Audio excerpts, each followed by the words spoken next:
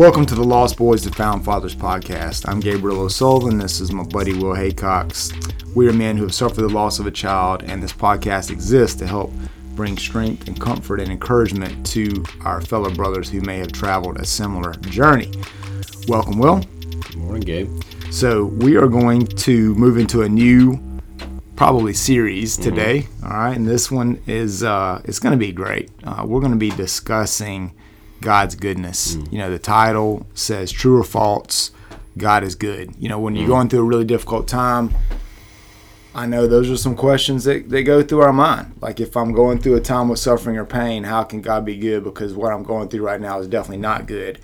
And we think that it's really important that we surround ourselves and bury truth within our minds, within our hearts. And so that way we know what is good and what is true, because oftentimes when you're in the middle of a difficult circumstance, there can be some lies that creep in because of how bad the situation is. And so Will has comprised a great list of truths for us to go through, to be able to see and tell us and remind ourselves that God is good. So let's take it away. Thanks, man. Yeah, I think kind of the reason that I thought about this was, you know, we've already done an episode on, or multiple episodes on, God's goodness, or just the fact that God is good. And we feel like we quote unquote proved our point there, and you know, we could just say we're done with that. You know, we've covered God's goodness and proved that God is good even though there's sin. And, you know, we don't have anything else to say there.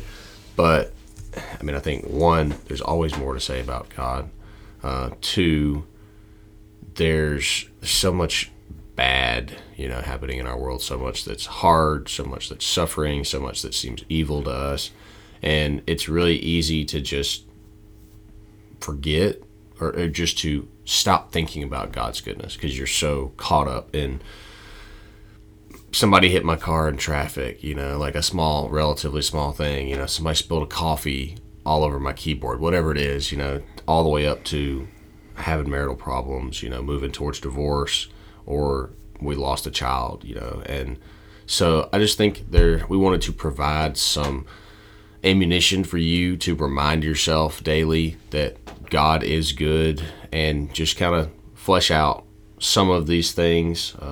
Some of them are higher theological concepts that you may or may not have ever thought about before, in detail at least. But I think we're going to try to boil them all down to easy to understand. You know, there is this higher concept, but this is the easy part to see practically how God loves us and to prove how God loves us. So we're going to take it away, and only one or two of these. Absolutely. Yeah, jumping right in. First point says his creation is seen as good and purposeful. God is sovereign. He is creator of all things, and that his creation reflects his wisdom and goodness. And we're taking that from Genesis 1:31. It says, "And God saw everything he had made, and behold, it was very good. And the morning," it says, "and the evening and the morning, the sixth day." So I remember going to see Bill Cosby live in concert years and years ago. I was, probably high school maybe, and had this amazing opportunity to sit front row. We had like tickets in the balcony, and I went with my dad, and he was like, "Hey, let's stop by the box office just in case they've had some tickets released that are closer." I was like, "All right, cool." So we did, and they were like, "This is your lucky day. We just had tickets released front row center 5 minutes ago. Wow. Somebody's not coming, so we'll let you have them." So that was amazing. I mean, 2.5 hours, the guy just sat in a chair and just killed it, you know. Like, I mean, I remember laughing so hard, like my stomach was hurting and my face was hurting and that kind of thing. And he comments on this scripture during his show, and he was like, "Did you ever notice how that last verse in Genesis 1 says, and it was very good?" He was like, every other thing, you know, God said was good. He said, but at the end, he was like, God comments on it, how it's not only good, but it's very good. And I've never really forgotten that he said it's very good. Now, how can that give us comfort, Will, and show us God's goodness, especially this day and time when it seems like folks are questioning whether God knows what he's doing, even when he's making you as a male or a female. Yeah, I mean, I think there's so many different things you can take from that God's goodness through creation. But I mean, I think the first one, most obvious one, is just the fact that he did create. And he didn't have to do that. From what we understand about God, he's self-existent and eternal, and within the Trinity of the Father, Son, and the Holy Spirit, he's fulfilled. He doesn't have to have humans. He doesn't have to have zebras and lions and earth and trees and ocean. He doesn't need any of these things to be fulfilled or to feel better about himself, or he's not the type of God that, I need to create humans to worship me because I just need to feel better about myself. He is completely fulfilled outside of us, doesn't need anything from us or any part of creation, yet we still exist. So I think the most basic part of that is God has a purpose. He didn't just snap his fingers one day, create humanity and create all that exists just because he was bored. But he did it for a purpose, and one of those purposes is to have a relationship with us. And he enjoys us, enjoys the relationship that we have. He wants us to get to know him. There's a lot of times where it talks about God as our Father in the Bible, and I think there is that fatherly relationship that he guides us. He gives us everything we need to not just survive, but to thrive. And he also corrects us when we made mistakes. And so I think kind of the most basic part there is that he did create us. He loves us enough to give us things. He could have created us in this, I don't know if anybody would remember this movie. It's kind of a weird 80s and 90s movie. It's called Music Box. You remember that movie? It was like a low budget movie, but it was like a metaphor for the gospel that I don't even know where my parents got it. My dad got it. But it was like this guy working in what looked like Chicago or Pittsburgh, just like a factory town or a steel town or something. And basically the whole first part of the movie, it just shows his misery. And he's just he goes to work, he punches a clock, whatever he's doing, he's on an assembly line, he pushes a button. Every 3 seconds he pushes a button and something happens. And this movie was probably made in the late 80s, so of course there's not as much automation. He has to push that button every time. But it goes through 15 minutes of the movie. There's this really boring music, and it's really over and over. Everything's repetitive. You can just see the look on his face, all his friends, everybody's just completely miserable. And then somebody gives him this music box, and I think an angel gave him a music box. I don't know. I haven't seen this movie in so long. But the music box is the gospel. It's this goodness, this interruption to his life that is so amazing that it changes everything. It changes his personality, changes his outlook on life, changes everything. And he, through that and sharing that with people, changes everything around him and kind of changes the whole city.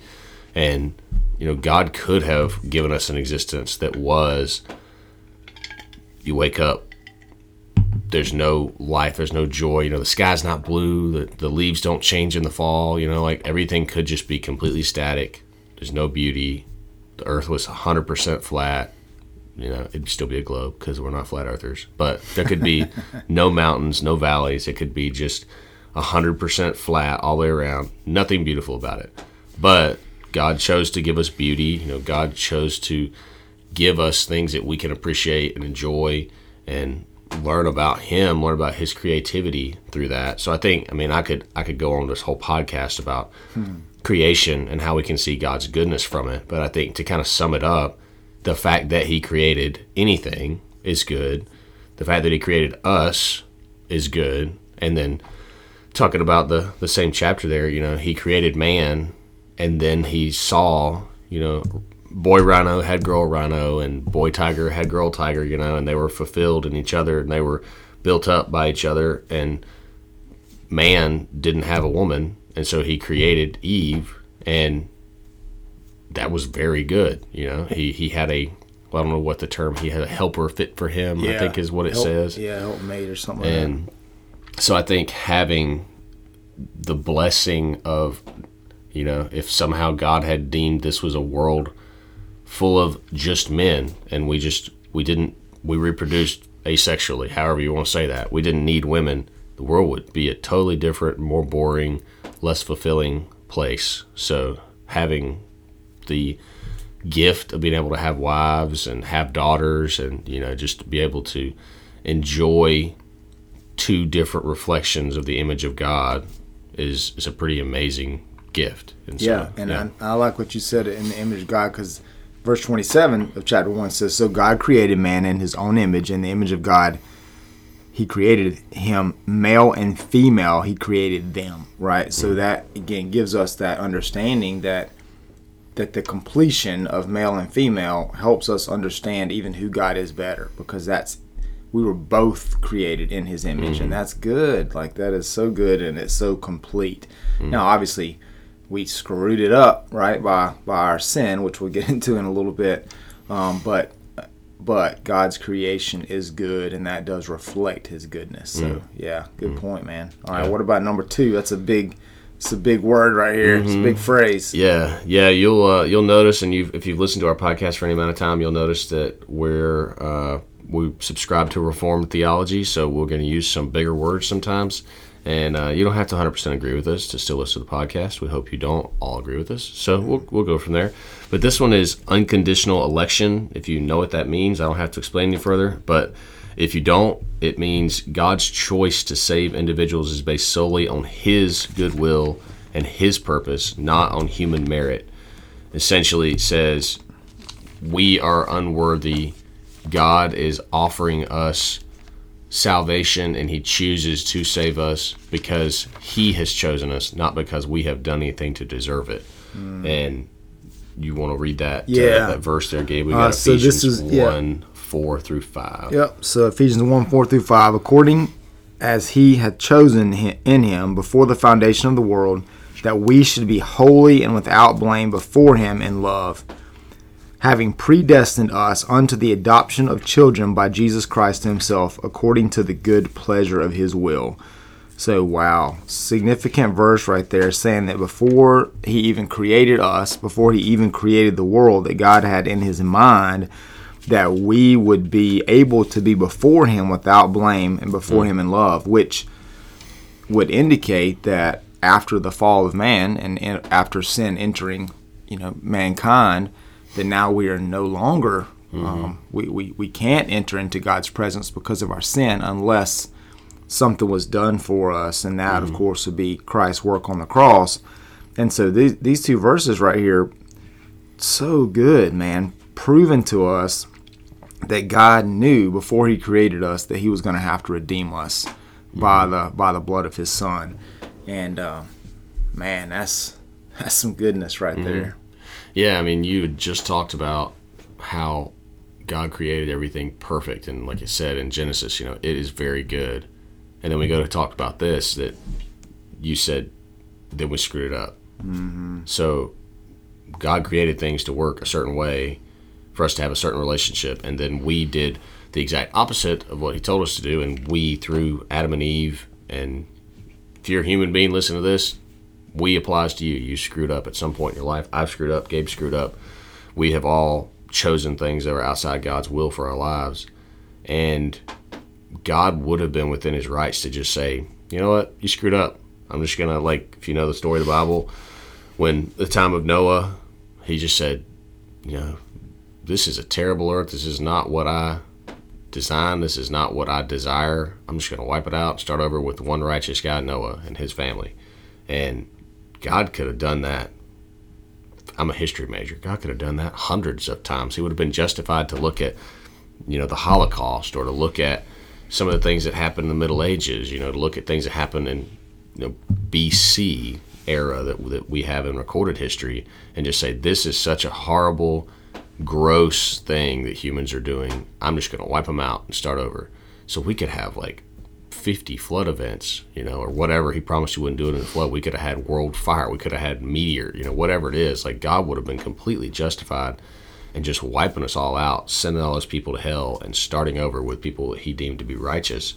And he didn't do that. Like, he continued. There's a story, a theme in the Bible about God preserving a remnant for himself, and that just means he preserved some group of people that were faithful to him despite the majority of people turning away and rebelling against him.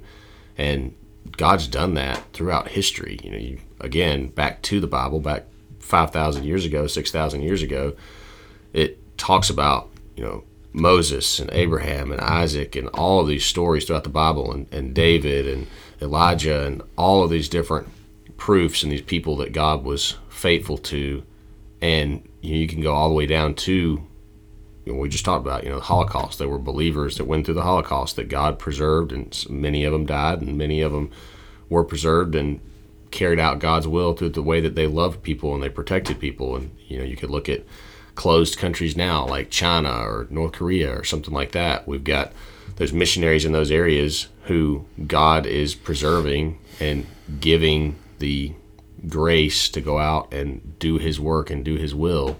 And so I think just the fact that he chooses us, even though none of us deserve it, gives us eternal salvation, gives us that hope and peace in him, and then turns us and chooses to use us and bringing other people to him is a pretty amazing thing that he didn't have to do, and he chooses to do it because he's good. That's right. Definitely nothing that we earned. Mm-hmm. Right? Not at all. Mm-hmm. So the next one says divine providence. Christians believe in God's providential care over every aspect of life. His governance over all events, including both good and difficult circumstances, is seen as an expression of his goodness. His control and governance over the world are viewed as good, as they ensure his divine plan is carried out. So this is saying God is in control of everything. So then the question becomes, well, if he's in control of everything, why does he let good stuff happen, right? Or why does he let good stuff happen or bad stuff happen? Why is it not just one way or the other? So what's the verse? And let's get into this, because this is, again, we're talking about how we can see God is good through his divine providence. Yeah, this is a verse that's probably familiar to some of y'all. It's Romans 8:28. It says, "And we know that all things work together for good to them that love God, to them who are called according to his purpose." So I think, that's one that you probably heard a lot, and it's a really easy verse to just give people who are suffering that says, hey, don't worry, God works all things for good. Don't worry about it. It'll be good. God promised this. But even though that can be just given as an empty platitude, and you can just hear it and say, yeah, okay, whatever, I haven't seen that as my experience. Things, sometimes life sucks, and that's true, but God turns these things. This whole podcast, if you've listened from the beginning to now, that's the story of our lives, that God took something terrible and really everything we've experienced that wasn't good, but specifically the loss of our children, and has taught us about him, has brought us closer to our wives, has brought us new and different friends that we wouldn't have gotten to know if it wasn't for losing our children, and allowed them to speak in our lives and to build us up to be better men, and hopefully allowed us to encourage them and push them closer to the Lord and help them become better Christians and fathers. And so I think this podcast is a testimony, and I think, everything throughout history, you can go to, we've talked about this example before, but Christ being crucified on the cross is one of the worst things that's ever happened. He is the only truly innocent man that's ever lived, and he wasn't believed when he testified to who he was. It was the first injustice, I guess, done to him. And then he was put on trial for blasphemy for claiming to be God, which he was God. So you can't, if they had known, you can't really put a guy on trial for blasphemy for telling the truth. And then they convicted him. They beat him. They sent him back and forth to Pilate and to Herod and everyone. They were just trying to find a way to let this guy free, because they knew, hey, he looks like he's either got some supernatural mojo going on I don't want to mess with, or he's just a good guy, or maybe a little bit crazy, I guess Pilate thought. He was just trying to start his own little cult. But even secular people like Pilate and Herod didn't have the hatred for him that his own people did.